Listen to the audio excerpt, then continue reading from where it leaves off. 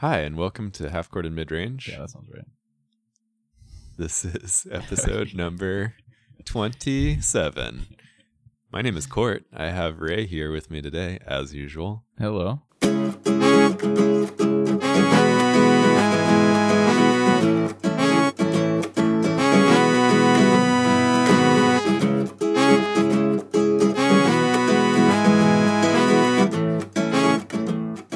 So a lot of things have happened since we last podcasted. Our last one, I believe, was called Finals Recap. And in the meantime, these are some NBA things that have happened. The NBA draft. Woo woo. And the draft, did we do one? We did the last one we did was during the draft lottery. Oh, yes. But the draft lottery was before the finals recap. So, Okay. Yeah, it was draft lottery. Oh, I see. Live reaction. Because, right, obviously the lottery happens in the meantime. Anyway, the real draft happened, and free agency kicked off and simmered through and has mostly, petered out a little bit.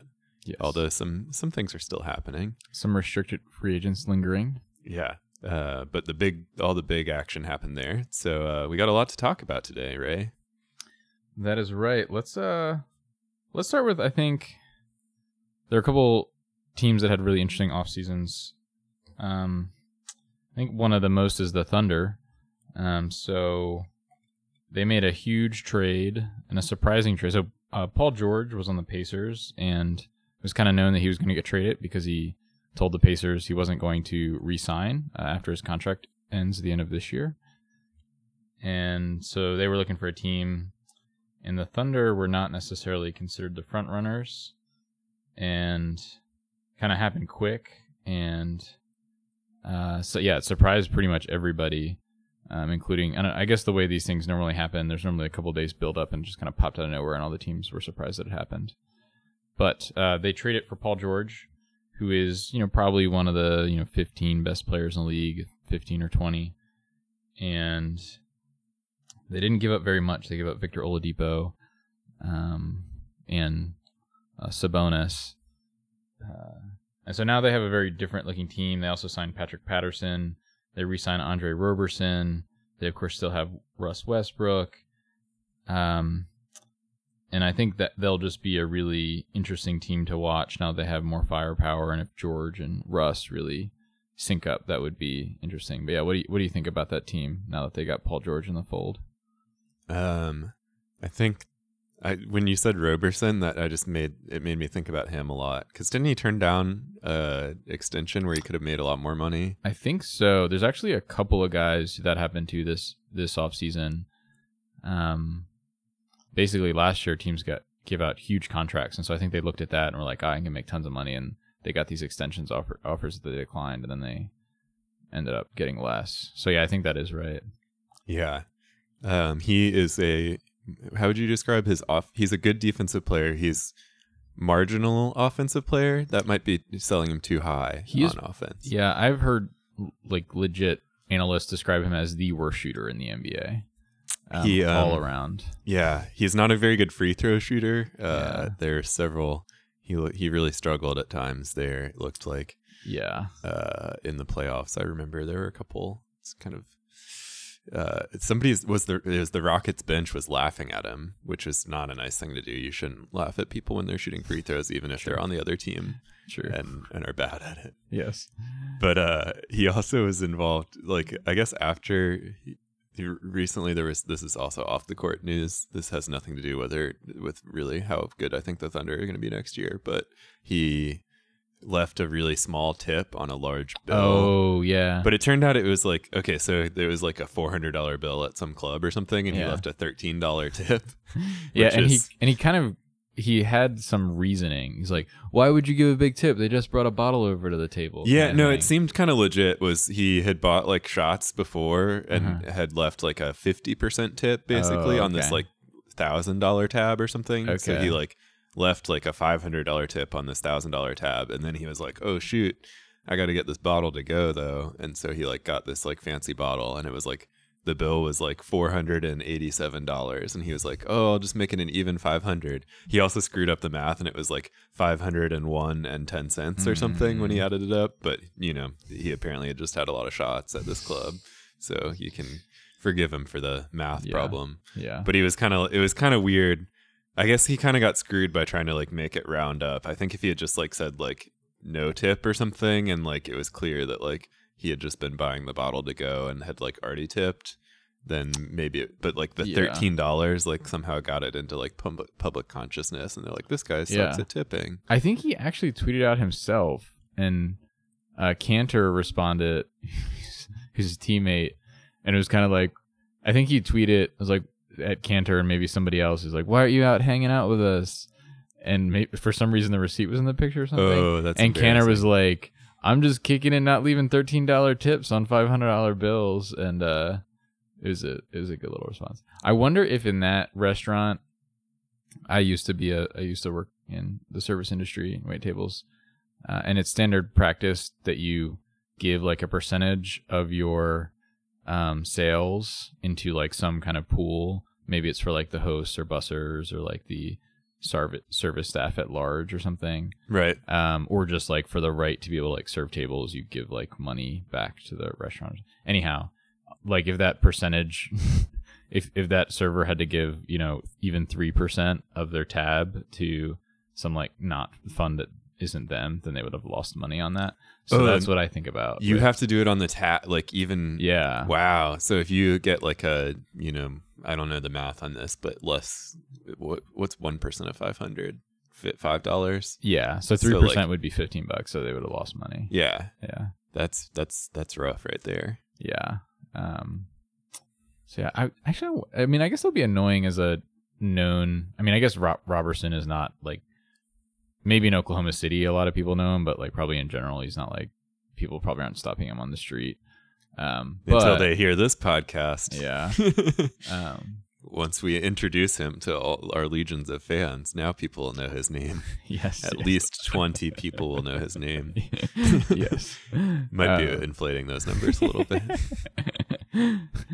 Or 4 people. No. Shout out to all our fans in Oklahoma City. Yes. It would actually be really fun if for some reason like a group of people somewhere, or like a group of people that liked some kind of random thing like latched onto our podcast, like we had this big following in like Des Moines, and it's like, yeah, did you hear this podcast? Obviously it would be fun if like really anybody listened to our podcast, but in particular if we go some random place for a random reason to but I guess it would be a bummer to go out, or I don't know how I would deal with it if every time I like went out to eat, people knew I was like this like rich NBA player, and they were like, "Oh yeah, you should be tipping 50% all the time." And it's like, maybe, or like maybe I should, or maybe like, I don't know. I definitely, when I like to tip, I like to like feel good about it and like feel like I'm tipping because this person did good service, and I don't know. Yeah. But like be forced to be overly generous because people just expect that of you. Yeah. Like I would just they probably want to go to a normal place and pay a normal 20% tip like the rest of us. And like, I guess I take that for granted sometimes when I go out, that nobody knows who I am. Yeah. Besides when I get recognized as, are you the guy who does that podcast? So far, no one's recognized me from this podcast alone. But anyway, the Thunder, which is to say, we ran out of time to talk about Paul George, but is he still? He's still good, right? They'll be better. He's good. I'm actually fascinated to see how it works out. I don't think that there's a lot of guys. I kind of been critical of Russ on this podcast when we're talking about the NBA, the MVP award, and at other times, and I think. Oh, you know what else happened since we recorded a podcast? They announced the awards. Oh yeah, and Russ did. Russell Westbrook was the MVP. And Joel Embiid was not the Rookie of the Year. Malcolm Brogdon was the Rookie of the Year. Malcolm Brogdon, wahoo wah. Let's go Who's. Yeah. Ray, how excited are you that Malcolm Brogdon was Rookie of the Year? Not very excited. Is Malcolm Brogdon better than Paul George? No. Is Malcolm Brogdon, does he have more Rookies of the Year? Or we should have played a game is Malcolm Brogdon older than these players? Like, there's a lot of players that have been in the league for like 5 years that Malcolm Brogdon is older than. Okay, I'm going to give you some names. You say whether he's older or younger than them. Okay. Joel Embiid. He's older than Joel Embiid. Okay, Carmelo Anthony. Younger. Okay, I'm trying to think here. Vince Carter. I was timing, right? Timing. My punchline was Vince Carter. It was too obvious. How old is Paul George? Paul George. Older than Malcolm Brogdon. I think he's probably 27, 28, something like that. Now I'm imagining on every telecast where they have like age, like when they show the little like player stats, they just have like height, weight, and or just everything is in comparison to Malcolm Brogdon. Taller than Malcolm Brogdon. Heavier than Malcolm Brogdon. Negative 2.3 years. LeBron James points per game more than Malcolm Brogdon. But in terms of, I'm actually very interested to see the Thunder play. I was about to say, I don't think a lot of guys fit with Russ the way he plays now because he just is so ball dominant.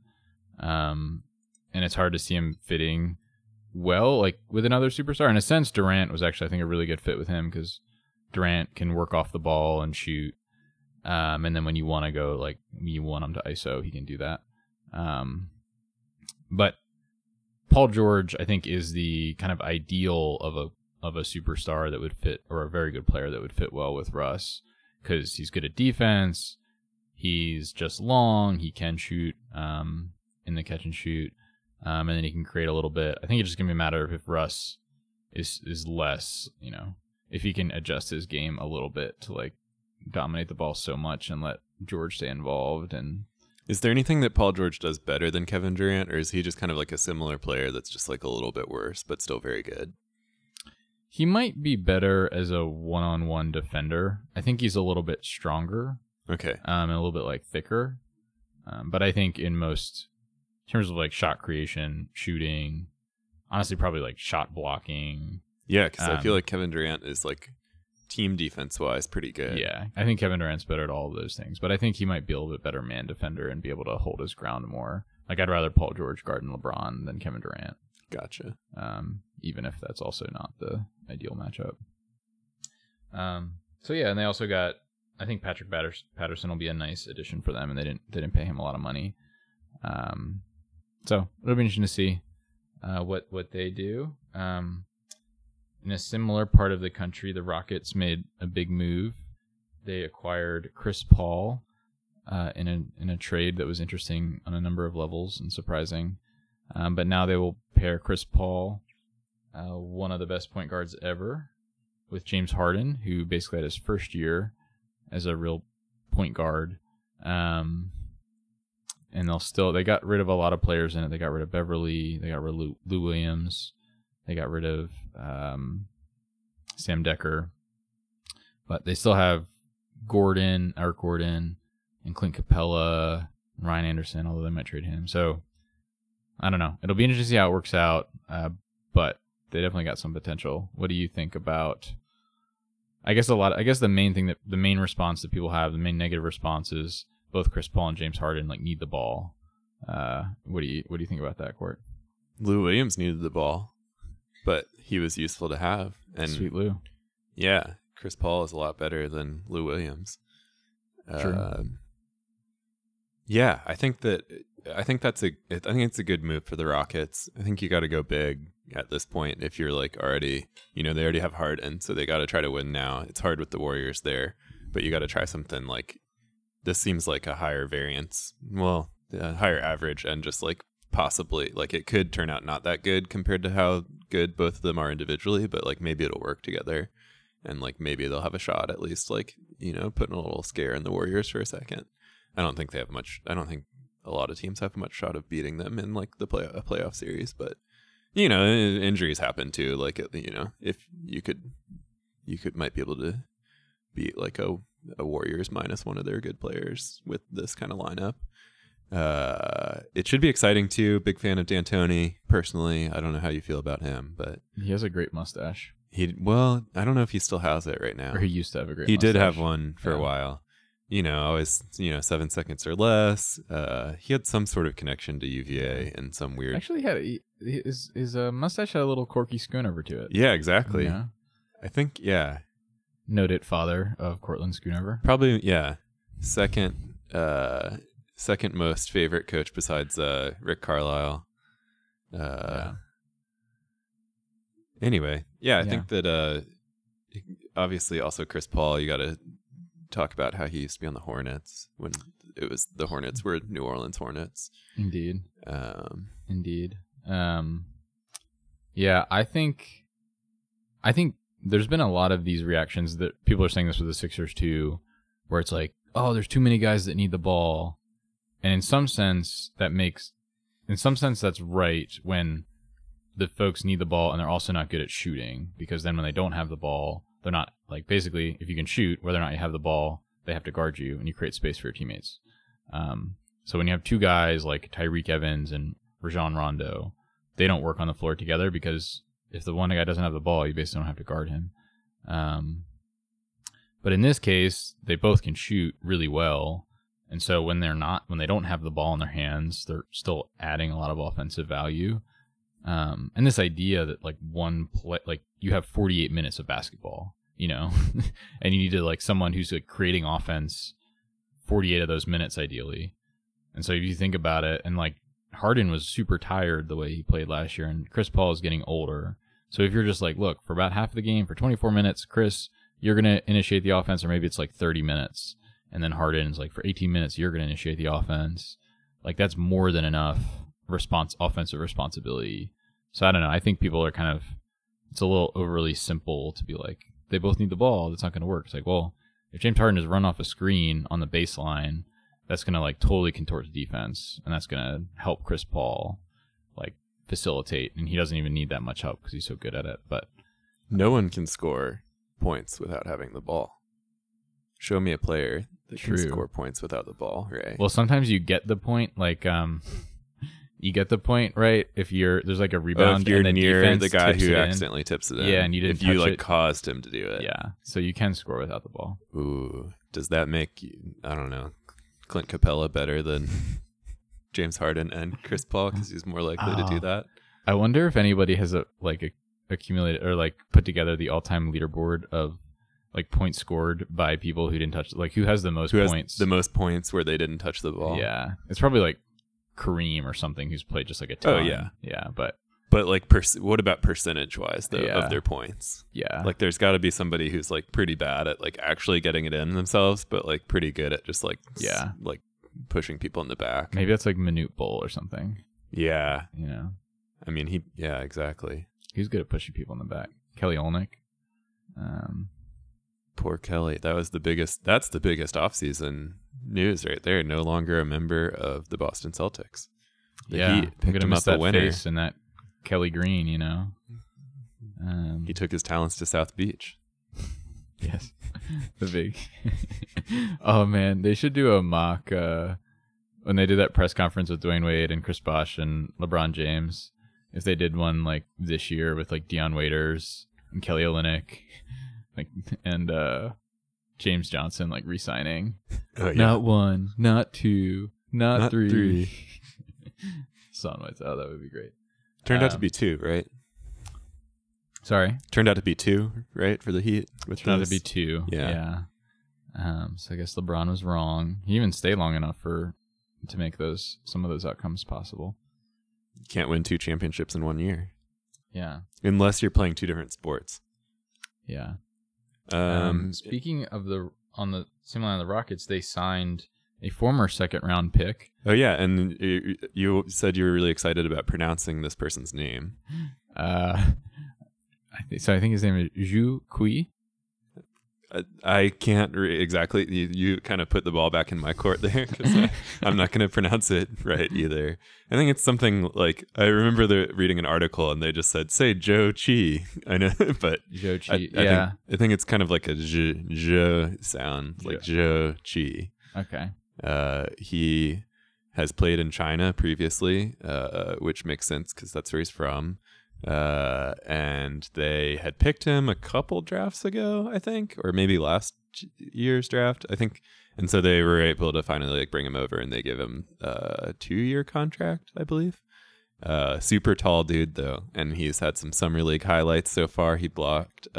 Is he 7'5"? He's really he's tall. very tall. He's also pretty thin. Unlike Houston, of course, had Yao Ming, one of the most famous, or probably the most famous Chinese national to play in the NBA, and Probably also just one of the most famous basketball players ever, based on his popularity in China. Yeah, Hall of Famer, super popular, plagued by sort of foot injuries towards the end there, but just like incredibly large human being. This guy Zhou Qi is not as thick as Yao Ming was. Like Yao Ming was just like proportionally large, and Zhou Qi is like a little more like of a skinnier player. So that makes a big difference as far as like what you can do on offense and defense. Yeah. But it seems like he has some like intriguing, like, you know, he's long enough where he can be like coming over and like affecting people's shots. And then he apparently has some sort of like mid-range game, and also like tries to shoot threes. He hit like, I don't know, 2 threes in his first summer league game, and had like at least, but then has missed a ton since then. That would be sick if he made threes. Yeah. But yeah, I guess with guys like him, it's about if he can just be girthy, if he can be thick and strong enough to just not get pushed around. Yeah. Like basically be a non-rebounder. So that remains to be seen. And it seems like he'll be, you know, he's not going to be a big contributor this year, but maybe if with a little more experience under his belt, and, you know, I don't know, he's still young, maybe getting a little stronger or something like that, he could be an interesting player for them. Yeah. We've spent some time on this podcast exploring the world of Dota 2. Are there any intersections between Zhu and Dota 2? Yeah, so there's also a Chinese national. There are a lot of Dota 2 is a very popular game in China, and so a lot of the professional teams are Chinese based and have a lot of Chinese players. And so a couple years ago, it might have been even more years, there's sort of like the finals, like the NBA finals, but they have it every year for Dota, and it's called the International. It happens every August in Key Arena in Seattle. And in this particular final, it was an American-based team versus one of these Chinese teams, and the player, he doesn't play anymore as far as I know, but his nickname and possibly real name was Zhou. And so the announcers were getting super hyped because this is like, you know, game 7 of it was an important game in this finals series, and this player was making sort of like a play where he was like setting up to like do like a big fight with the other team, and he sort of like hesitated for a second because he knew that if he went in like and started the fight, then it wouldn't have been as good for his team as if he like waited for a second. And the announcers were very excited about this, and one of them just had a line which was "Patience from Zhou," and now they incorporated in the actual game itself. Now when you're playing the video game, you can sort of like just play that audio clip whenever you want, and so like people just play it incessantly during your game that you're playing with your friends, and so that became a meme of sorts. And when somebody posted a highlight video of Zhou Qi blocking, I believe it was Josh Jackson's shot in a summer league game, the top comment on the Reddit thread was "Patience from Zhou." So a little bit of crossover between our NBA world and our Dota 2 world. Look out, Jeremy Lin, team owner of VGJ. More Dota crossover between NBA and in the NBA and Dota here. Yeah, that was pretty much all I had to say about that. But nice. Excited to see more of that if he ever actually plays in some regular season games. I think it's a big summer for these games and the NBA. You know, we got Gordon Hayward moving teams, right? And he's big into League of Legends, which is a similar type of game to Dota 2. So yeah, it's really, maybe Joel Embiid's got to get into this to really take the take these games to the next level. Can you imagine Joel Embiid typing on a keyboard? Oh my gosh, there was this. So he went to the MLB All-Star Weekend was recently, and he went to the home run derby, and he tweeted out this picture. He's like, I got a ball, and there's just this picture of him holding a baseball in his hand, and it looked like it looked like a golf ball or whatever. It looked like one of those little gum balls that's like a baseball, you know? Yeah. It was just so crazy to look at this picture of how big his hand was and how tiny the baseball was around it. Man. And it makes you realize, like, baseball is an interesting sport. In basketball, it's basically the bigger you can be while still being athletic, the better you are, you know, more or less. Yeah. And in baseball, it's like really not the case. Like, as you get bigger, like, you know, these like shortstops are just not that big. Once you get past a certain point, like to just be kind of quick and coordinated and like compact enough to like gather the ball and throw it is hard. And I think also just with having huge hands, you know, to be like a pitcher, it's hard to like kind of have the same like, you know, I don't know, finesse and feel on the ball if you're just these humongous mitts. But he could also throw the ball like straight down. Yeah. Like it would be like coming in, and it would just be like, yeah, the angle would be so different. Yes. And so, when the guys can do it, it works. Like Randy Johnson is really tall, but a lot of the super tall guys, they're not that good. Mark Hendrickson was one of the tallest, and he actually played basketball also. I think he was at least 6'10". How do you say the dude's name who played for Notre Dame? Samardzija? No, he played football, but he also played baseball though. Yeah. Oh, right. Yeah, not basketball. I'm talking basketball, baseball crossover. Confusing. They both played for Notre Dame. Oh, Pat Connaughton. Yeah, you're talking about because he played basketball, and at least in college he played like forward or something. He might not have been actually all that tall, but yeah, and he was a super athlete, I think. Yeah, he was very athletic. Yeah.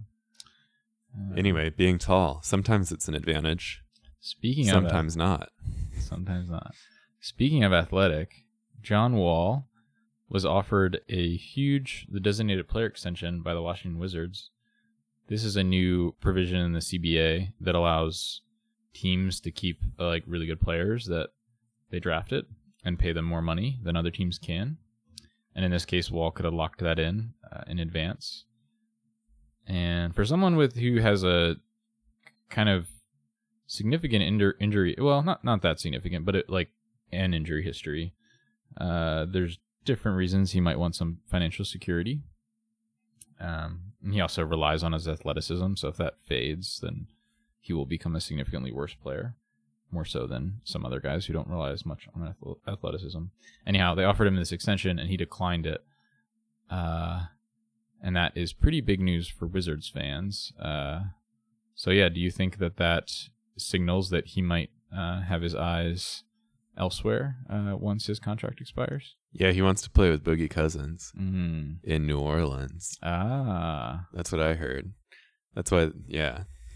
We'll talk about it later, but that's definitely what's gonna happen. You heard it here first. You all owe me money. I have futures contracts. Pork belly futures. Philadelphia trading places. Okay. Nickelback. Sorry. Sometimes Ray doesn't do a good job of making sure I'm under control here. John Wall. Yeah. So does that mean he can leave? I just need to know a little bit more about this. John Wall, Wall of China, Zhu Kui, Nickelback. What?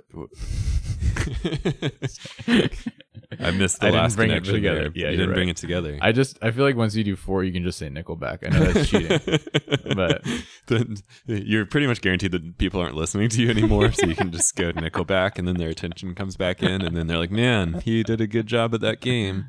Sorry, our listeners that are legitimate Nickelback competitors for how badly I just botched that. Or sorry to our listeners that care about the Wizards, because it seems like John Wall is leaving. So here's the information I need to know, Ray.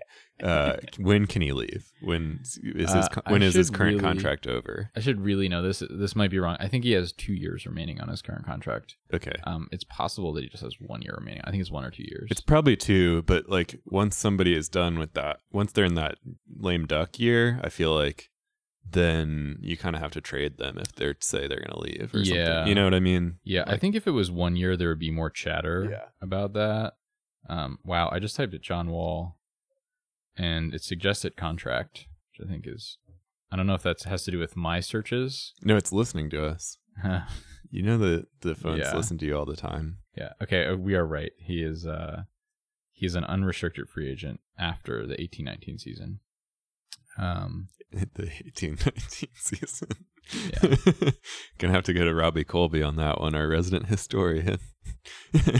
Oh, you mean like 18/19? Wait, what did you think I mean? After the 18-19 season, I just like forgot that the year it crosses the year barrier, and so I thought you were talking about like the year 18-19. Oh, I see. Like before basketball was invented. I see.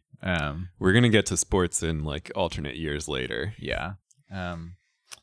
So 2 years. Yeah. Do you think he's? So you made he's coming to New Orleans. He's coming to New Orleans. Walking to well, New that would be Orleans. fun. That would be fun. Yeah, I think. Yeah, I would be concerned about that if I was a Wizards fan. And other things that they did they've basically built their team around him. The other big news with them this summer was that Otto Porter was a restricted free agent. He's a small forward, pretty solid player, can shoot threes, not a phenomenal player by any stretch of the imagination, but a very good one. And type of player you want on a team. He's can defend multiple positions, can shoot. Yeah, he's good. And yeah, he was a restricted free agent, which means other teams can sign him to a contract. And then the Wizards have the right to match that. The Nets did sign him to an offer sheet, a very expensive one. I think, I don't know, I guess he's making around $30 million a year probably, or at least like maybe 27, 28. Dang. That could be wrong. I can look this up while we talk. About financial security. Yeah. But anyhow, the Wizards match that, and they've kind of locked themselves into this roster that they have. So it's Wall and Bradley Beal, who's very good. Otto Porter. Beal is also on a huge contract. And so those three guys make up a significant portion of their salary cap. And then, they have a bunch of other guys, but anyhow, they're not going to have a lot of room to get like different players that aren't already on the team. They're not going to have financial flexibility. And if they built this team around John Wall and he walks, then they're going to be in pretty tough situation. So all that to say, they looked really good last year and they outperformed expectations. I was wrong about being a little bit negative about their prospects. So I don't remember what I predicted before the season, but I think I predicted it exactly right. Whenever I don't remember, I just assume that I was exactly right. Yeah. And what did they lose to the Celtics? Is that what happened in the playoffs? They did lose to the Celtics. And now that the East, basically the East got a lot worse this summer. A lot of the best players like Paul George, like Jimmy Butler, are no longer in the East. So I don't know. It's really like they're probably the third best team behind Cleveland and Boston. Doesn't that just mean they're going to lose to Boston again, though? I think that they could beat Boston, but we'll see. I like Boston better than them right now, but especially if like Beal, if they stay healthy, those guys could take another step. Boston's not. Boston can also fade. Like Isaiah Thomas is probably going to be worse this year than he was last year. And Horford's going to be worse. He's just getting older. But Gordon Hayward. They have Gordon Hayward now. Yes. And yeah, I like Boston better, but. And Jaylen Brown he's about to break out. Jaylen Brown dunking on folks in Summer League. Get excited. That's what he did last year too, I believe. Yeah. Well, I think we talked enough about the sports team in that dismal swamp, Washington, D.C. Yeah. Tough times in that city. Yeah. Oh, D.C. Speaking of great cities. Wait, do you want to talk about politics for a second? Did you hear that Homeland? Did you hear that Homeland Security, they're gonna face scan you every time you leave the country now? Really? Yeah. How do you feel about that? That made me feel really bad when I heard about it. Did they explain why, or like it's just to They're increase security in general, or Yeah, exactly. One of those BS answers. But they're like, oh, because like now we're scanning like people like when they're leaving like on a visa to make sure they didn't overstay their visa, but we like can't tell when people are leaving, like whether they're like, you know, American citizens or people leaving. So somehow they were like, oh, we got to do everybody. We just got to face scan you whenever you leave the country. huh? I feel like Zuckerberg's like, dude's already got this. You know, I got all their faces when they leave the country and when they're in the country. So, you know, and aren't they buying all of his pictures anyway? Do you think we were ever really free?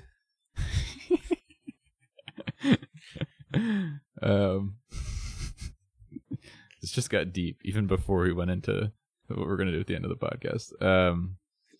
Ooh, I like that teaser. But Keep yeah. them listening. I will say my official stance on this is I'm against it.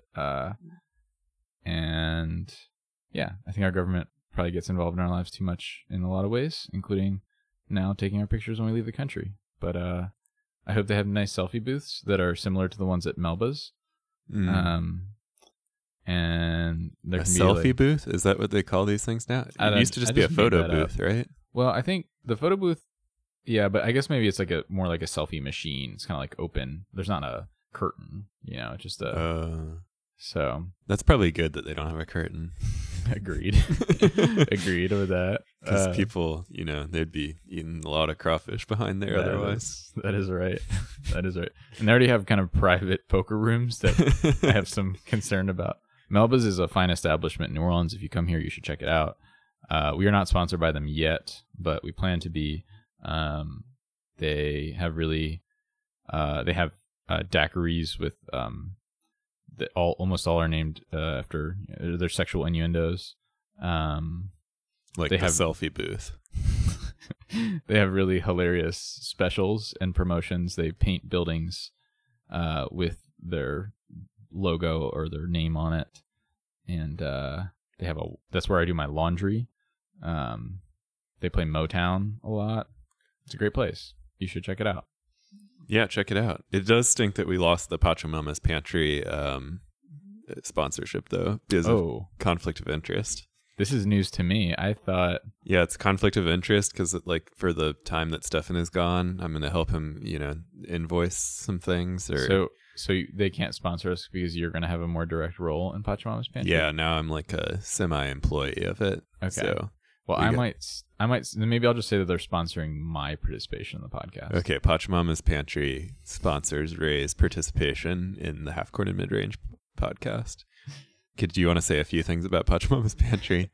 Because I'm not allowed to, even though I might know more about it now than you do.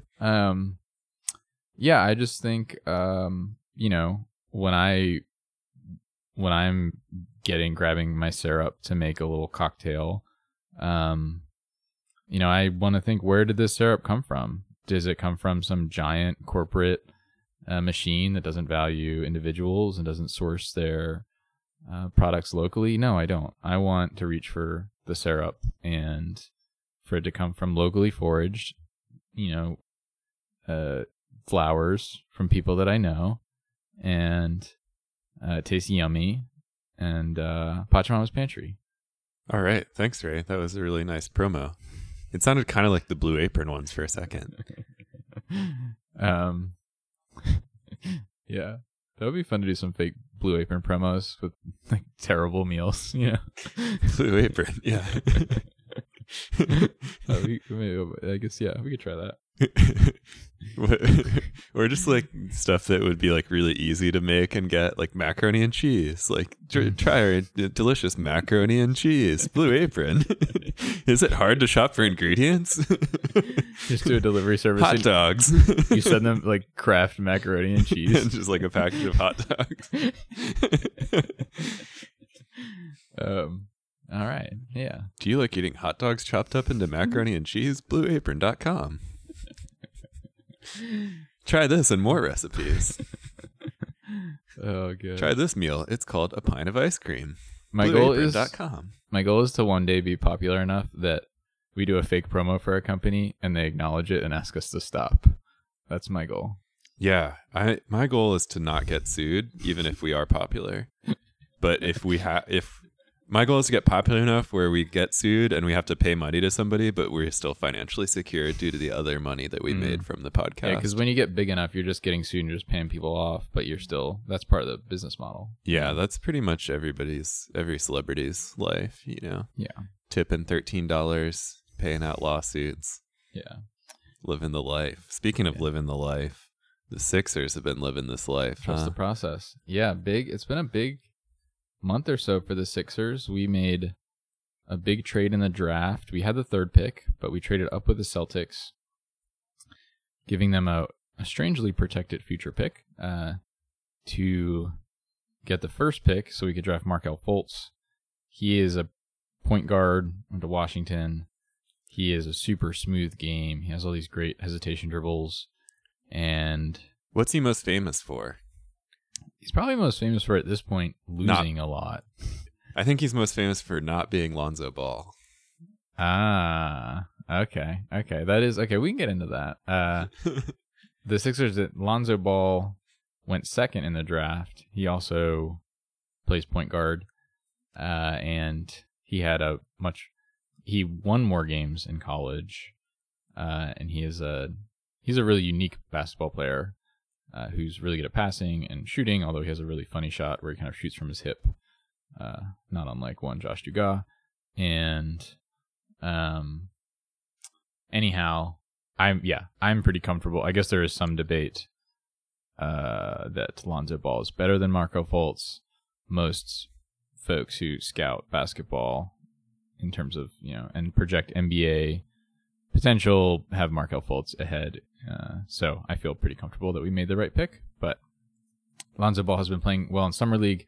Some people put a lot of value in that.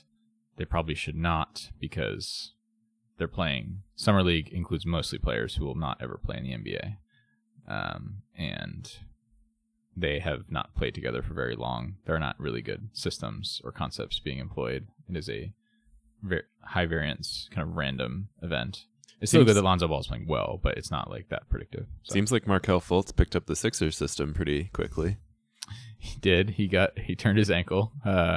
Fortunately, the Sixers medical staff, who's not had a lot of practice, has not had a sterling record of either making people healthier, which I know they have a limited ability to do, or like reporting what seems to be accurate information on their status. Has said that it's a minor sprain and that he'll just miss a couple weeks. But certainly not good to see. Nonetheless, he looked good. Probably good. I agree that Summer League probably isn't all that important, and so it's probably not that bad for him to miss that and then be healthy for preseason games and whatnot and practices. Yeah. And he will be aided significantly by our big free agent acquisition, JJ Redick. Ugh. And I'm going to play all the gross sound effects for that one. Yeah. Where's my soundboard? Yeah. Who, in addition to being a good basketball player and handsome, probably likes Nickelback. Probably likes Nickelback. He also is a podcaster, and I think a pretty good podcaster. So for multiple reasons, we could be jealous of him. I'm not jealous. I mean, if he wants to come on our podcast, he can come on our podcast. I'm jealous of JJ Redick. I wish I could I wish I could play in the NBA. Yeah. I wish I could play in the NBA, but not have to be JJ Redick. And he probably wishes the same thing too. Actually, he probably doesn't. He's probably pretty happy. But do you want to be JJ Redick? Email us and let us know. Oh yeah, we're taking. What was the thing that listeners were supposed to do last time? We were supposed to maybe read it out. Nobody responded. I mean, a lot of people responded because a lot of people listened to this. Yeah, we just don't have time to get to it. Yeah, so many to read. It was really hard. But this time we will. We are listening to you, listeners. While you are listening to us, we're listening to you. We're wiretapping your phones. Help us help you. Mark Zuckerberg, Jerry Maguire, Nickelback. Rod Tidwell. You're gonna email us, and the question you're responding to: would you rather be the guy Chad Kroger or something? Would you rather be the lead singer for Nickelback or JJ Redick, and why? You have 100 words to respond. Yeah, you have to be that person for the rest of your life. You are just them. You are either at this day, starting today, the day that you listen to this. Yeah, you will be either JJ Redick or the lead singer for Nickelback, who I believe's first name is Chad. And I want to say his last name is Kroger, but I think it's something like that. And I'm thinking about the grocery store. Just to be clear, for me, this is an easy decision. JJ Redick. Not even thinking. I'd probably want to be JJ Redick too. Yeah. But that's why we have the listeners to give 100 words in response as well. Yes. And we'll read it out loud on our next podcast if we remember to. Yes. So great free agent signing. Yes, I'm really excited to watch the Sixers team. It's unclear how good they're going to be because rookies, which we have two ones that will play a lot, Ben Simmons and Markelle Fultz, tend to not be good. Even the best ones tend to not be very good at the start. Even if they become great NBA players, they're usually just like average at best their first year. Right. Not everybody can be Malcolm Brogdon. Not everybody can be 29 years old when they start their rookie season. But JJ Redick, older or younger than Malcolm Brogdon? But yeah, we have our team construction is like, it just makes a lot of sense right now. And so if Simmons and Fultz can be pretty good this year, and Embiid plays a lot, Embiid was one of the most effective players on a permanent basis when he played last year. And then we have JJ Redick, who's just one of the best shooters in the history of basketball, kind of creating space for other guys. We have a nice team. So I'm going to go on the record and say they will make the playoffs. And if Embiid, the only case we don't is if Embiid doesn't play a lot, which is a possibility because he hasn't played a lot in his NBA career. So I acknowledge that. But if he plays 60 games even, I think there's a 100% chance we make the playoffs, especially because the East is weaker now. But so if Joel Embiid plays 60 games, you think the Sixers have a 100% chance of making the playoffs? Okay. In reality, it would be like 96%, but Okay. I can say with a lot of confidence that, because I was about to offer you some crazy bets. Yeah. That's an important. I'm glad you pushed back on that, Court. I think that people speak with 100%, 0% too much. All right, I'm going to name some names here. Okay. You're going to tell me what they have in common. Okay. Allen Iverson. Vince Carter. Rookie of the year. Yeah, that was it. See, I beat you to it. You couldn't get all the way to Malcolm Brogdon. Yeah, I was trying. So I win. You would have won if you had said it before I said any names. I was trying to help you out there, but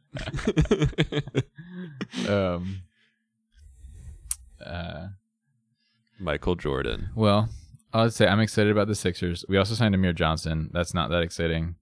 Honestly, the one thing I'm disappointed is the Pistons ultimately. There's a player that was on the Pistons named Kentavious Caldwell-Pope, who's young. He can shoot a little bit. Can you run that name by me again? Kentavious Caldwell-Pope. Wow, that is a doozy. It is an awesome name. It is an excellent name. But he was a restricted free agent for the Pistons, which again we described that earlier. But other teams can sign him, but the other team has the right to match, and a lot of teams just don't even try for various reasons.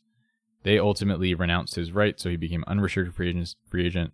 That was after the Sixers signed JJ Redick and Amir Johnson. And if they had not done those things, I think they might have signed Kentavious Caldwell-Pope. And he's younger and would potentially be someone that could be a part of the team's longer term future, where JJ is just a stopgap.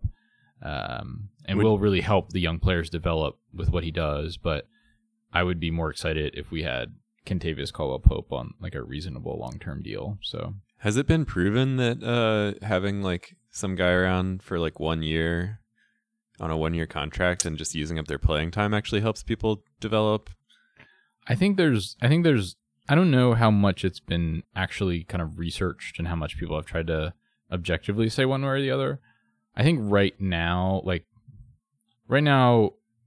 because the Sixers have the players on people were saying this a couple years ago that they should have veterans, to mentor the guys and all of this stuff and to play better system basketball. The fact is we just didn't have that many players on our roster who were likely to be on our team for a long time. We basically didn't have any of them. So that was kind of bogus, and just getting young players more time was best. But now we have the players that are ostensibly going to be a part of our team for a long time. They're going to be the foundation of it. And so, like, it's going to help Markelle Fultz and Ben Simmons, like, run the pick and roll in the NBA and, like, run real plays when they have a guy who actually creates space, who, like, makes the floor, so the teams can't just, like, collapse on them. And even just with guys like, we have some guys who are still learning basically to play shooting guard or small forward, which basically is JJ's shooting guard. But like the fact that Timothy Luwawu-Cabarrot and Nick Stauskas, can watch like him, like learn how to run off the ball and just like position his feet like that. I actually think that's really kind of valuable. So I think in this case, it's legit. I think generally speaking, that claim is one that I disagree with. Like, oh, you need this veteran guy. But he is both like known as a solid NBA veteran and system-wise he fits. Like if we signed like some kind of ball dominant guy, I don't know. If we signed, I'll think of a good example, but if we signed like, this isn't a good example on a couple levels, but if we signed Tyreek Evans, that's actually, that would have not, like if let's say he brings like leadership or whatever to the team and some experience, like he doesn't fit. So he's not, he's from the area, awkward. right? He is, yeah. He is. He could so teach he fits people in that way. how to be from Philadelphia. Yeah, Dion Waiters, similarly. Exactly. Brought Dion Waiters. What is JJ Redick in it? JJ Redick's from Virginia. He's gonna. Yeah, Roanoke. Yeah. Nobody good comes out of Roanoke. No joke. Sorry, everybody who's from Roanoke. That's not Andrew Marset. I'm not even sorry to like Nick, Huffman or whatever. If he's listening, and he probably shouldn't be at this rate. All right, let's quick go to the Pelicans. They brought back Drew Holiday, and they recently, as of today, breaking news, they signed Rajon Rondo. You heard it here first. Unless you looked at ESPN in the past day. You probably actually did hear it here first, because you probably don't really care. But yeah, what do you think? What do you think about that move, Court? I am super excited about Rajon Rondo because you know what I have in my house that I've had in my house for the past year, and it's a board game and it's big. Giant Connect 4. You know who plays Connect 4? That plays in the NBA? Rajon Rondo. But you know one of the hard things. Do you think he can handle the scale? I think he can handle the scale. We made it a little bit big. It's kind of hard to reach for some people. It won't be hard to reach for Rajon Rondo. Yeah. I have to figure out where he's going to be and then bring this Giant Connect 4, and I'm going to challenge. If you're listening to this, Rajon Rondo, I challenge you to a game of Giant Connect 4. And I feel like he is kind of, I don't know that much about him, but I feel like he's kind of this man of the world, has a lot of like various like interests, and I don't know. I wouldn't be surprised if he's like around New Orleans, out and about at like various events or something. Yeah. So where we could just take the Connect 4 out and find him, and be like, hey, let's play. Yeah. This is now the mission of this podcast. Every time I'm going to give you an update on whether I've played Rajon Rondo in Connect 4 and whether I've beaten him. Because it's not only my goal to play him in Connect 4, I have to also defeat him in Connect 4. Yeah. And then once that happens, I can finally rid myself of the Giant Connect 4. Maybe we should do something where we go to like the basketball court every Saturday morning at like 9:00 with the Connect 4. And we're just like waiting for Rajon. I mean, we have like a social media account where we just, hey, Rajon, we're ready. Just tweet at him. Maybe this is one of those ones where if you like had a friend who had a kid or something, you could totally be, exploitative a little bit and be like, my kid really wants to play you in Connect 4. Oh, yeah. Yeah. Yeah. Okay. We need some kids. If you're willing to sacrifice your firstborn child so that we can play Connect 4 with Rajon Rondo. Yeah, they have to go up and they're going to lose to Rajon Rondo in Connect 4, and then I'm going to come in and beat him in Connect 4. As far as basketball-wise, though, what do you think about this Rajon Rondo signing? I think we covered the important points already, but I don't like it. I'm guessing they got him to I'm guessing they're not paying him a lot of money, so there's not like a ton of risk in it. Yeah, they only had that one like exception. Yeah. So they didn't have a lot of options that I'm like, oh, they should have done that. But, I think ideally you just put some guys that can shoot and play defense on the floor. And that he doesn't really do either of those things. I guess when he wants to, he can play a little defense, but on the whole, he's not been a good defensive player. I think he can work with Drew Holiday because Drew Holiday can shoot. Drew Holiday can play off the ball. And then Rondo can run second units. And he did actually play really well in the playoffs last year. So I think there's a chance it could work out, but it's not, to me, it doesn't fit. And you also have now, ideally, Anthony Davis gets to create offense sometimes, and Boogie Cousins gets to work out of the post sometimes, and Drew Holiday brings the ball up sometimes. Now you really have, we talked about this earlier with the Rockets, now you have 4 guys that will want to create offense sometimes. And if Rondo's on the floor, he needs to have the ball in his hand. He's a 0 if he doesn't have the ball in his hand. He can't shoot at all. So I don't know. I don't like the fit, but it's also not like they passed up some other good opportunity to bring him in. Yeah, I mean, I can't even think of who else you would sign for that exception. Yeah, it would have just been somebody sort of. Yeah. Yeah, it would be Tyler Ennis. Yeah. Who honestly I probably would have liked better, but somebody in that range of just younger guy that's not been good, but maybe gets better on his next team, Yeah. I don't know. This seems more exciting. It's only a year deal, right? I think it was a year deal. I think so. When I looked at the article, it didn't seem like the contract details were fully reported. So. And Boogie Cousins likes him. They both played at Kentucky, not at the same time, but they played together in Sacramento as well. And Boogie Cousins and him were friends, apparently. So it seems like if you're keeping Boogie Cousins happy, that is probably a good thing too. Yeah, for sure. And he does pass the ball. He should... other players, I think, like to play with him in the sense that he passes the ball. Where a lot of these guys don't. Tyreek. So, yeah. It certainly adds intrigue to the Pelicans team, another kind of personality. And, it's going to be interesting to see. I think the West is really good now. Yeah, I mean, I don't think they were climbing out of that, best at best being the 6th seed anyway. It's not this exception room that they had to sign somebody. Nobody that they could have signed for this would have made a huge difference in win totals. Yeah, they would have had to. We're talking about a 2-win difference maybe sure. at best. That would be hugely different. Yeah. So might as well be entertaining. Yeah, I think that's spot on. So, but it's gonna be crazy in the West with Minnesota getting better with Jimmy Butler, Denver getting better with Millsap. Utah getting worse. Utah getting worse, but I still think being Gobert's just really good, and I think you have a certain floor if you have a defensive player that good, and it'll be interesting to see. OKC they lost Hill better. too, right? Though they lost Hill, but they got Rubio, who's not, who's a solid player, but I think George Hill when healthy is better, but George Hill is also usually not healthy. So yeah, he also lost a lot of money. I think he basically in the season he could have signed an extension with the Jazz that would have paid him $80 million, and I think he ended up signing a contract where he might be only guaranteed $40 to $50 million. Dang. So that's man, players move around a lot. I was just thinking about him and Paul George being on the Pacers, and then when we were talking about the Rockets earlier, when we were talking about Chris Paul and Eric Gordon, Chris Paul got traded for Eric Gordon, both of those guys were on the, Pelicans / Hornets. Yeah. And now they're both on the Rockets. Yes. But we got Omer Ashik. Yeah. I was actually thinking about this, and I spent a lot of time reading about or watching or listening to podcasts about the NBA.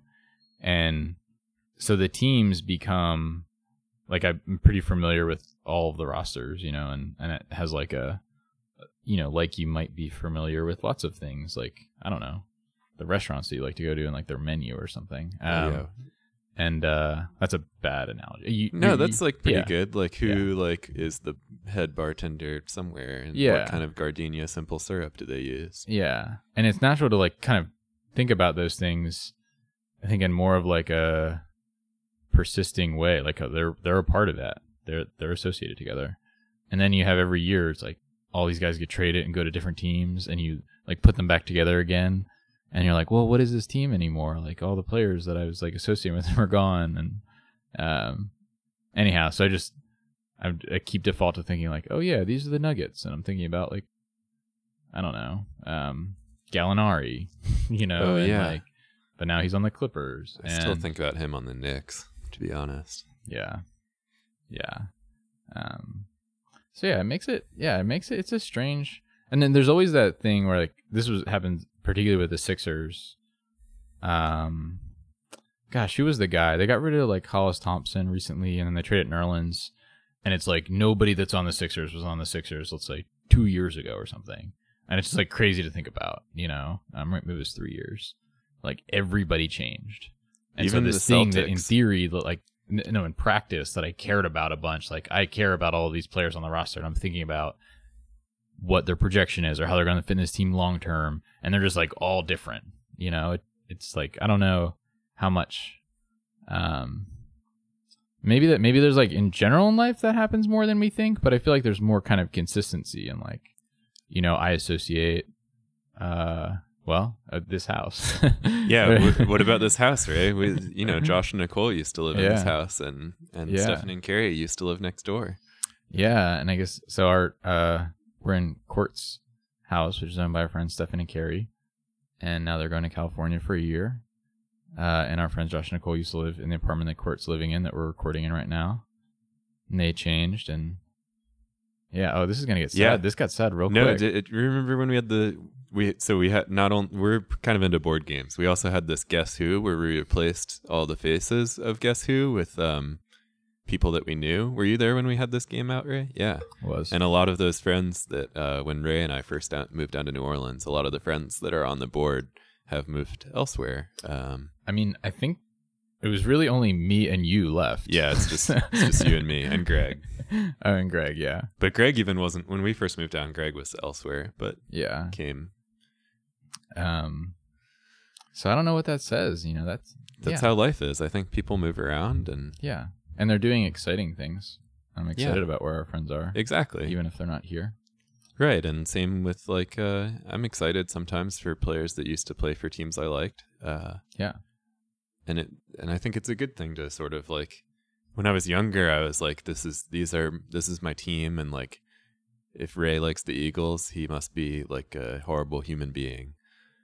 True. And well, yeah, I mean that's still true, but then I realized we had more in common than I might have thought. We both were passionate about sports. There's really not that much that divides you. There's more that unites you than divides you, I think. Even when there's all these shufflings around and Yeah. And then we can maintain these relationships, you know, despite many miles between folks. That's fun. We just had our Josh and Nicole were back in town last weekend. yeah, was fun. exactly. We did things like we used to do when they were here. Just like we used to. Just Things, like we yeah. used to. I was also thinking about Dota 2 when you were talking about teams changing, because there it's like this. So in that, like, they'll just fire the whole team. It's like there's 5 players on a team, and you'll have like a backup sometimes, but you don't really have like, it's not like you don't get tired when you're playing video games, so it's not like you substitute somebody in the middle of a game. Mm-hmm. So although it would be interesting, I wonder, like, they play these like tournaments and they'll play for like 12 hours at a time, which is just like, I get tired of playing a video game after like, you know, at most an hour and a half or something. And these guys will play for like 12 hours straight, which just seemed, I guess when I was younger, I might have been able to sit for longer, but still, that's a really, really long time to play video games for. And like, would it be, if you had the money as a team, could you hire someone else to be like the substitute and like they could play, or would it ruin your team chemistry maybe? But like, it seems like you could like have somebody fresh in there. And do people play better when they're fresh, or do they always? I think there's no like physical element really. Like even your hands probably get a little tired, but not enough to like make a difference. I think there has to be mental fatigue. I think like I mean, I don't know. It's a very different thing, but I mean, I certainly have. If I'm just like in the zone, like working all day, I have mental fatigue. My focus wanes, and I don't know. I think it has to. I mean, I guess they're all sponsored by like Monster Energy and stuff, so they probably claim that like just chugging all these terrible energy drinks helps them. Yeah. Who knows? Maybe in the future they'll have backups and substitutes. Anyway, the teams like right now it's just the 5 players that play in the game and they'll play together the whole time. But like if they have a bad performance at a tournament, like the organization that pays their like salaries and stuff can just like fire the whole team. And then they'll sign like a whole new team to be like that team. So it'd be like sometimes in some of these bigger trades in the NBA, a similar thing happens, but it'd be like if you liked the Sixers, and contracts aren't like guaranteed in this. So like maybe you were like a Sixers fan and you're like, oh man, I really like who plays for the Sixers, Joel Embiid. And like, you know, I like how he's, you know, friends with TJ McConnell. They're probably not actually friends, but like, you know, he's friends with whoever he's friends with on the team, and like they're all like the Sixers, and that's like the team I like. And then it would be like if the Sixers were like, oh, we're gonna go in a different direction because we haven't like performed as well recently as we like, and we're just gonna like sign like, I don't know who they would sign, but just like the Rockets. And now like the Sixers are like the Rockets, like the team that used to be the Rockets. And then like some other organization would be like, maybe the Sixers guys are like, oh, we still like playing together, we're just gonna like go out on our own and like fund our own organization. And so like a new team that would come up and they would be like, we're the former Sixers. And then like as you as a fan, you would be like, who do I like? Do I like the team that's called the Sixers that used to be this other team, or do I like these guys that used to be the Sixers that are like this new other team? Yes. Yeah. And I think it's raises interesting questions. I feel like my sports loyalty is really related to these teams like being from Philadelphia. And so I kind of stick with that. But at the same time, the organization itself, like if Joel Embiid were to go to another team, or actually if Sam Hinkie, the former general manager, if he becomes general manager of another team, like I more like agree and believe in the way he goes about things than like the Sixers organization at large. So it's weird to be like, I'm staying with the Sixers organization, and they've done these things that I think are like dumb, and you know, but all that to say, I think I definitely feel like loyalty to the city and the teams associated with the city, even if not the organization itself. Do you think that if Sam Hinkie was not part of the Sixers and just had this sort of like idea, do you think you independently would have felt as strongly about his philosophy and aligning with it? Or do you think it is in part because you already had sort of like an alignment with his philosophy, and he was also on the Sixers, that made you become even more in tune with that? Yeah, I think I would have similarly agreed with his approach. Like I agree with like what Friedman did with the Tampa Bay Rays and what Theo Epstein did with the Cubs, and the folks in Houston, what they did with the Astros. I agree with what they're doing with the Cleveland Browns right now. So basically, yeah, I would have, or like what Daryl Morey did with the Rockets. Which is very different, but kind of similar to what Hinkie did, in the kind of, the foundation. All that to say, I think I would have like agreed with his approach, but I wouldn't have like embraced it kind of personally and got behind it and like been as invested in it. So yeah, it's definitely more of like a personal attachment because I cared about his approach working, whereas other times it's like, oh yeah, that's a smart way to do it. You know, but I don't have any skin in the game. So, gotcha. I guess Billy Bean's like the grandfather of this this like, you know, thinking, you know, in a not necessarily, more of like a business kind of management asset optimization way or something. Rave loves to optimize his assets. That sounds so awful. I can't believe I just said that. Ray loves business asset optimization. Everybody. I like optimization. I wish I didn't say the other words. I like thinking about, here are the parameters. I've got this many resources. These are the rules. How do we make the best team given these rules? And thinking like outside of the box and not traditionally. I like that.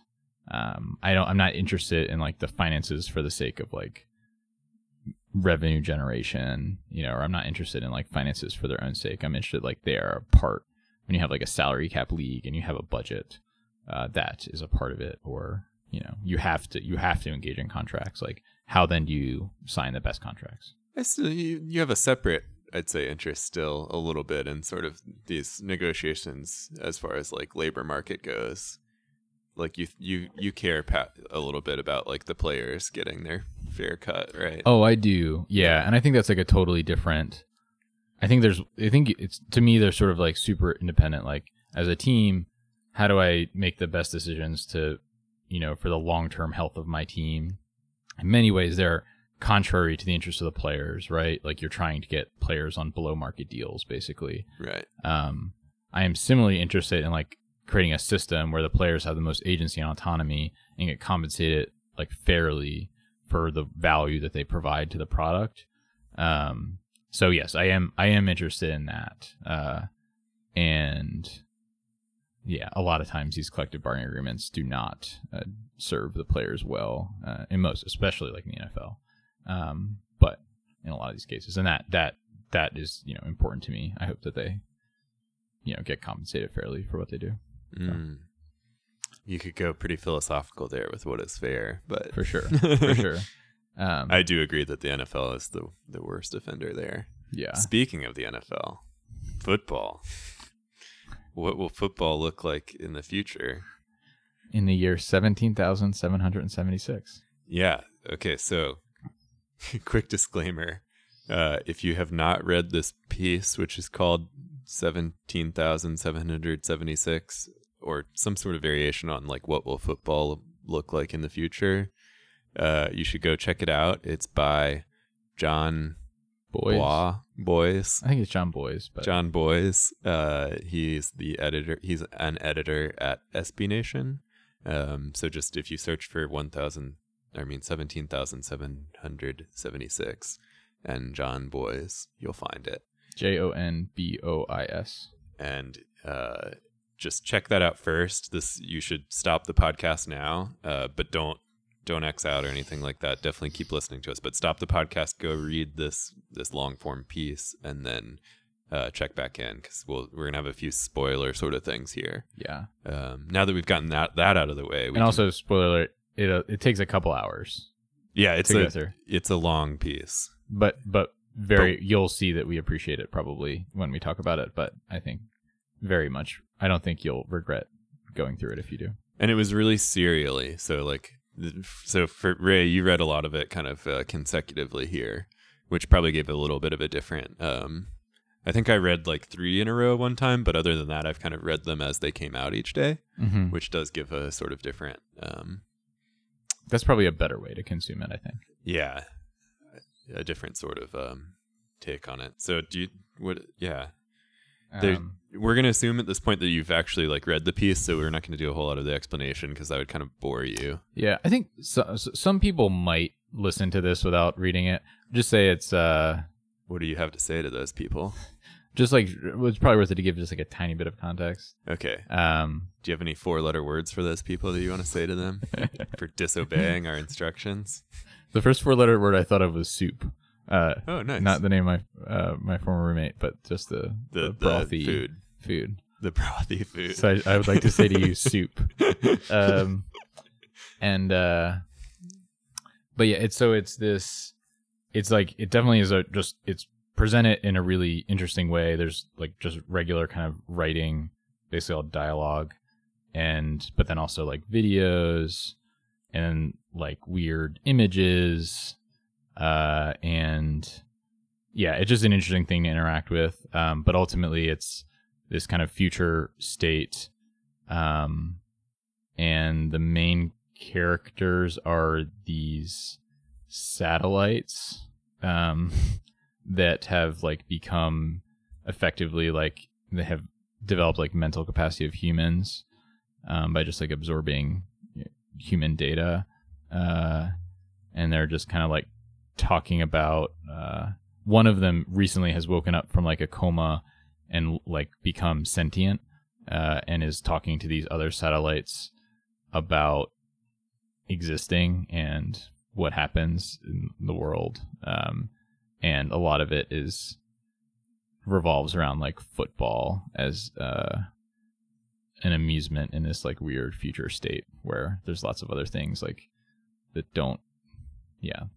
I don't know if that's a good summary or not. Yeah, it's hard to give context for it because like the whole thing, the way it's presented, it kind of is like a lot about context and like world building. So like each, especially towards the beginning of it, each little like piece that you're reading, you're kind of getting like a little bit more of like information about this world, and you come to like learn that the year is 1776 and that humans are effectively immortal.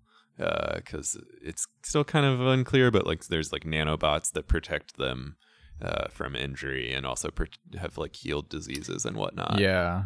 There's an event they refer to as the moment. Yeah, and it seemed like there was probably some advancement in health that doesn't seem to be explained or necessarily understood, and that happened, and so people start living. And then I think the nanotechnology thing happened sometime after that, where then people like also like didn't get like hurt or like could and apparently couldn't reproduce anymore. But yes but yeah, so like everybody is kind of like set in their state then, and like free from any sort of like material worry of like, and they're effectively immortal in this world.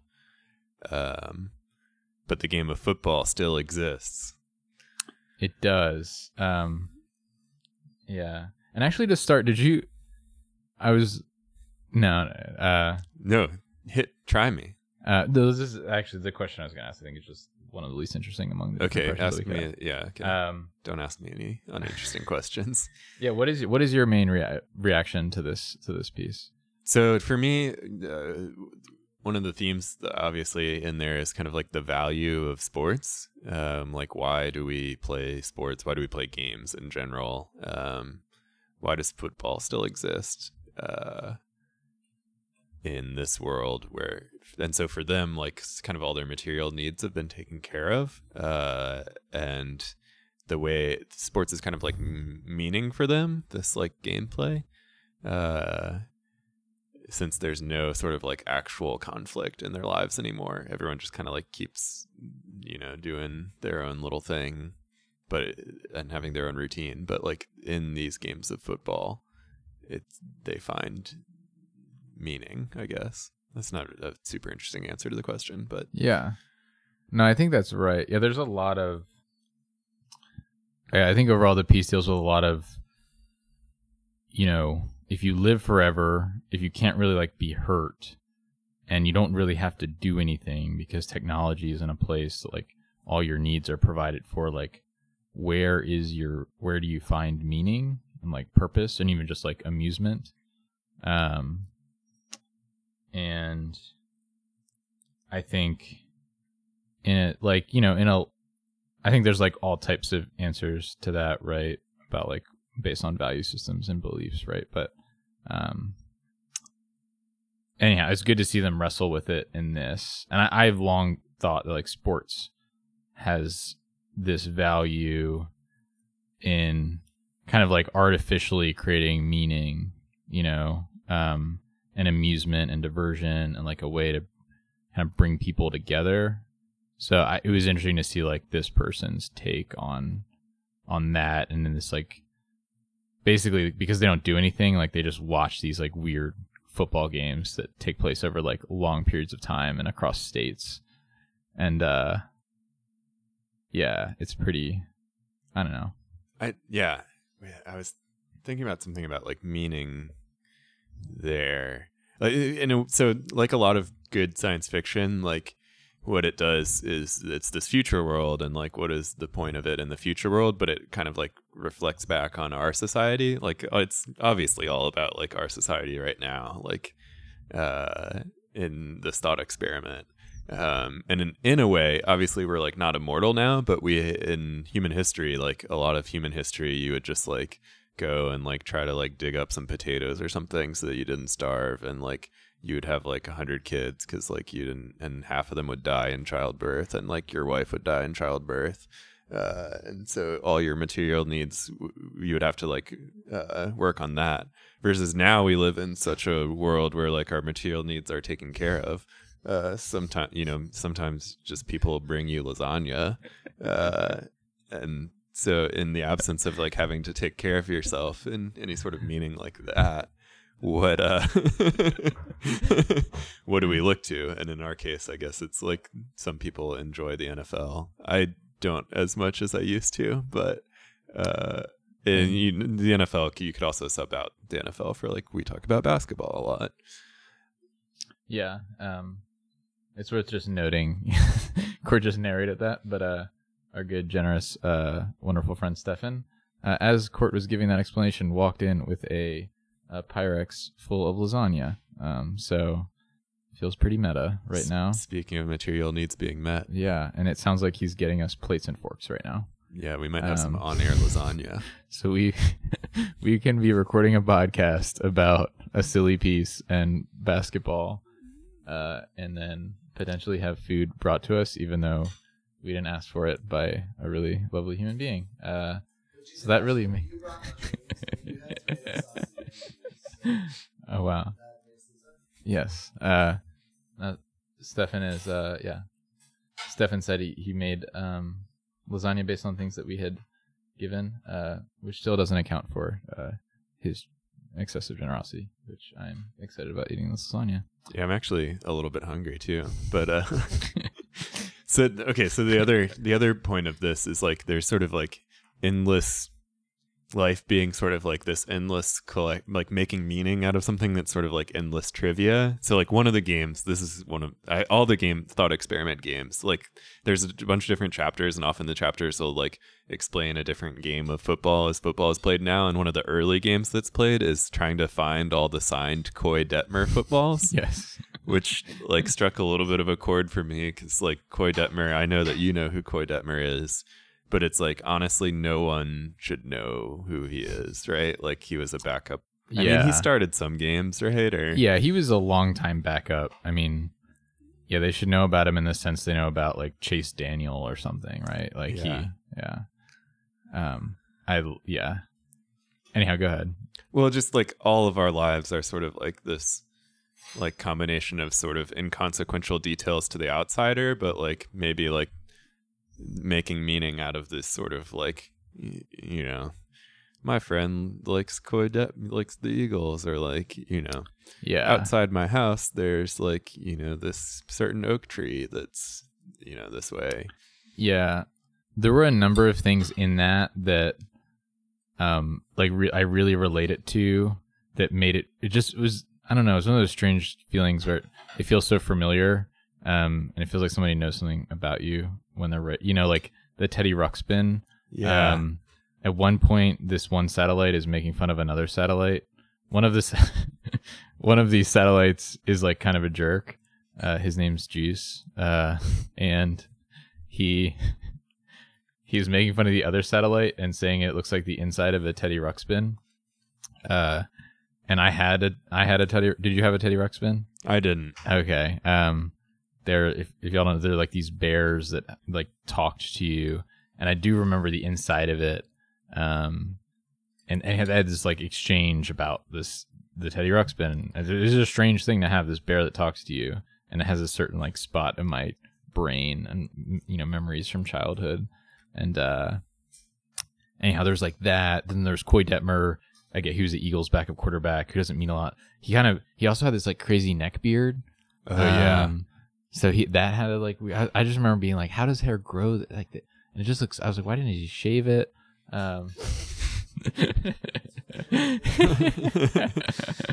Ray keeps looking over at Stefan's beard, which is actually not the longest beard. Yeah. Speaking of, I have the biggest neck beard right now. Yeah. But, Teddy. Who's also, the guy? There was like these weird images about like vans. It went from like throughout this piece, you had these like strange like collages, and so you had images of the Voyager spaceship, and then there's all these Voyager Plymouth vans. My dad had from the time I was born till like 2010, my dad had this van that was like this old school big kind of van, and then it like transformed into the minivan, and that kind of, I don't know, that had like that reminded me of childhood. My dad was really anti minivans. It made me think of that. It's kind of a random thing, but Yeah, and it was because the satellites are like the Voyager satellites. It's like Voyager 9 and Voyager 10, and that's why they're called, the characters' names are 9 and 10. And so like kind of the evolution of the Voyager from like satellite into like this van that turned into kind of like a minivan. And then kind of like this weird nostalgia you get when you see like, it's like every ad from every year for the Voyager, and like the prices change a little bit, and the marketing like definitely changes like style as the years go on, because it's like 70s, and the last one is like 2000, and it's like then they have a press release where it's like, you know, due to flagging sales, like they discontinue the Voyager brand of van, and it's like you feel this weird nostalgia where you're like, man, like I feel sad that the Voyager isn't a thing anymore. And then you're kind of also like, why do I you know? Yeah, but yeah, just having that, having just those little weird meaningless things to relate to makes you feel like connection to the piece that it's powerful. Anyway, it's hard. I mean, I think we could maybe reference it in some other podcasts. I don't have like a whole lot of more like meaningful things to say in response to it off the top of my head. I don't know if you do right here. I think closing up on that, the value of sports thing, I think there is something. So I went to 13 consecutive Zephyrs games, and blogged about it. And the Zephyrs being the former minor league baseball team in New Orleans. Yes. Now they're called the Baby Cakes, but same team. Yeah. And different players. Yeah. I suggested that the purpose of this was like try to understand something about why people are fans of sports teams. And it was mostly just an excuse for me to do something silly and, you know, put posts on our blog. And I wrote about like which kind of LaCroix I drank and weird promotions that the game had and all of that stuff. But it is kind of weird. You're going to this game that's like 20 minutes actually from New Orleans, in a place. There's not a lot of people that go. There's a bunch of players that like most of whom won't go to the major leagues. Nobody actually really cares if the Zephyrs wins, maybe besides like little kids that go, you know, but like nobody cares about minor league baseball. These kind of players, they have this like really strange existence. Josh Myers came on our podcast and talked about how the minor leagues are strange. Anyhow, it just seems like super meaningless. So in this like very meaningless context, like why do people do this? Like why do we have this stadium? Why do we go to these games? And all I had to say, like maybe this piece gets at something that I think I've long believed is that there's some kind of just like to have things that like people can center themselves around and like agree like, oh, we want this team to win, or like, oh, here's a reason to just like here, this helps me have a conversation with another person. You know, I don't know. There's like kind of meaning. Sports like gives meaning to things when, you know, it's hard to like find meaning in certain things, or you're down or you're not feeling good, or I don't know if that makes sense. But I think in this piece, these both the robot, the satellites and the humans, like they don't really have any like real things to do. They don't have to provide for themselves, and so like these weird football games just allow them to fill their days. And so I don't know, thinking through that, I feel like it kind of similarly speaks to the value of sports, and like we don't have anything else to do, so we're going to play these games so we have an objective. And a bunch of the characters in these stories were like, what I actually really like about this, or the reason I do this, is so that I have an objective. So across several of the different sort of like made up games, a lot of the characters are like, this is what like sort of keeps me going. Is this like sort of artificial objective that I've created that I am like assigning meaning to, and even in my like conscious mind I know it's kind of like not real, but like I can sort of give it like I can, it's kind of existential in way where you're like, I'm creating meaning out of this, even like acknowledging that it's sort of like meaningless still. But Yeah. um, Yeah. Any of the characters in particular that did that? yeah, the kind of lady who resonate with kept losing, Lucretia. yeah, Lucretia, which it's so hard to explain the context of that game, but they spend several chapters Actually, talking about. Yeah, that game is actually we're talking. Well, this is another thing that connect. So there's this game, the most like fundamental game of football that you can just always play if you have a football and any kind of space is somebody has the ball and they yell a point total and they throw it up and then everybody tries to catch the ball. And if you catch the ball, you get that amount of points. Yeah. And it's called 500 because once one of the catchers gets to a total of 500 points, they go and become the thrower and they get to call out the points. Yeah. So in this in this world, they have a version of this game where there's a giant cannon in Denali, and it launches a 120-pound steel football anywhere in the continental United States. And the operator declares a point value, and then whoever gets to the ball first, they don't have to catch it; they just have to get to it. Gets that many points, and then if you get 500 points, you become the operator. And so this was one of the most like popular manifestations of football in this, weird reality. And so then Lucretia, as Court was saying, had been playing for like, I don't know, thousands of years. Yeah, something like that. And she just had never, ever gotten the ball. And it was over a long enough time, and they like presented the math that it was like incredibly unlikely that she would just always miss the ball, Yeah, like statistically, like gigantic outlier. Like it's... Yeah. Like something like, I don't know, if you played a game where you have a 100 shot to get something and you play that game a million times, then you should get it a lot. It was like something to that effect. So yeah. So what did you enjoy or appreciate about her story? Well, it's just kind of that so like she is just like tooling around the Bay Area, which isn't really the Bay Area anymore because California halfway fell into the ocean in this future. Along with all of Florida. Yeah, all of Florida and a lot of Louisiana. If you looked at that map, New Orleans is pretty solidly, the Mississippi River has become like the Mississippi Bay.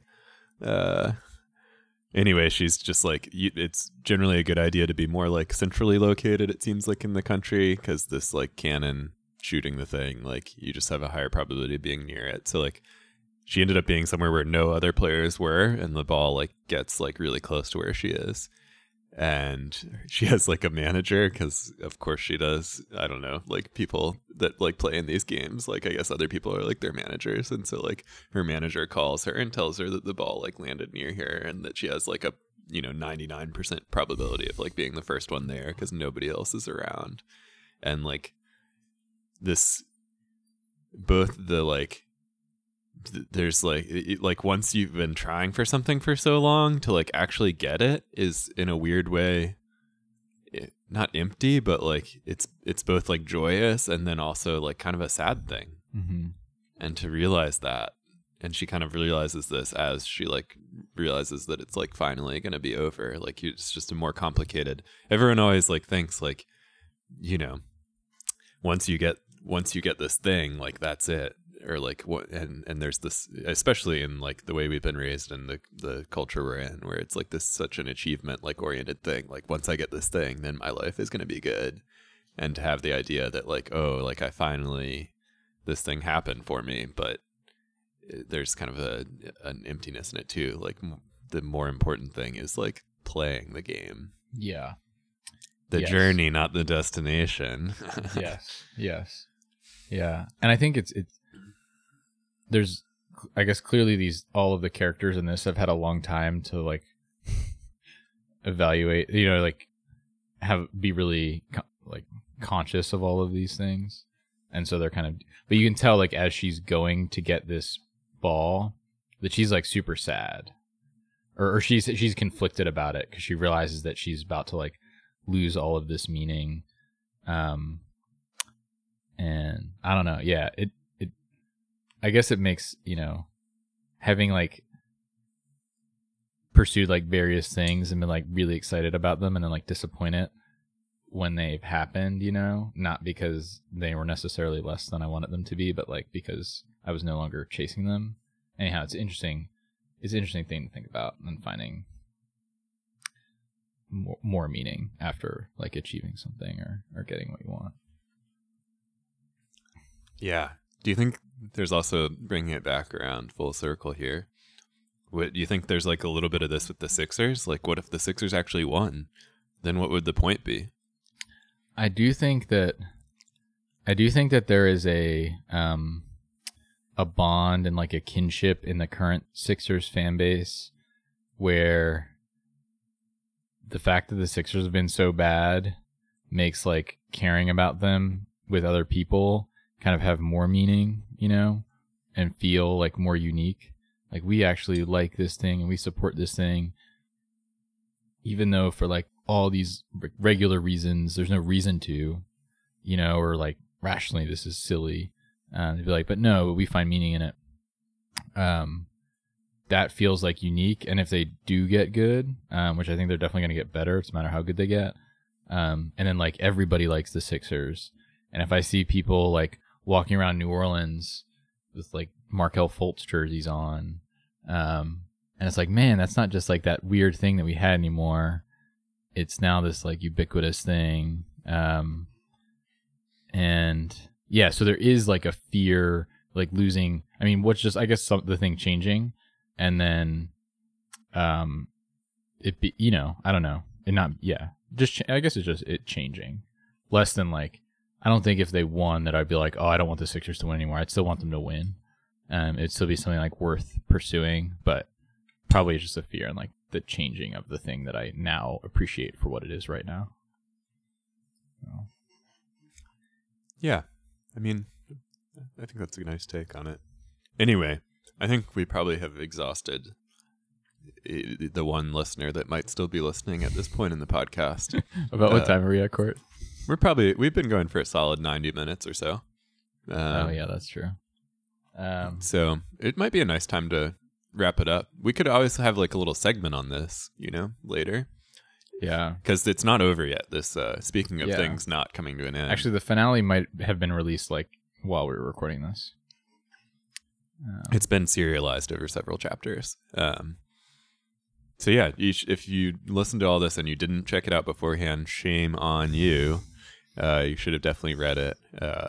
And I, for one, have enjoyed the journey of recording this podcast with you today, Ray. Indeed. And I don't feel a sense of foreboding approaching the end of it. And I would also like to state for the record that the lasagna that we ate during this was delicious. Yes. We hope for all our misophonia afflicted users that the eating was not super audible. Yes. Edible audible. Yes. We should tell Erin not to listen to this one if she's listening. Yeah, she probably wasn't. But yeah, thanks everybody for listening. We hope to, it looks like we've been doing about one per month now in the summertime. So we might be back at you. We'll try to be back at you in a couple weeks here. There's much less to talk about, but we also don't end up talking about basketball that much, so we could probably crank one out. Yeah. I think we might have a little short update for you in a couple weeks here. And thanks everybody for listening. Hope you have a pleasant evening, a lovely day. This has been Half Court and Midrange. Thanks for the lasagna, Stefan.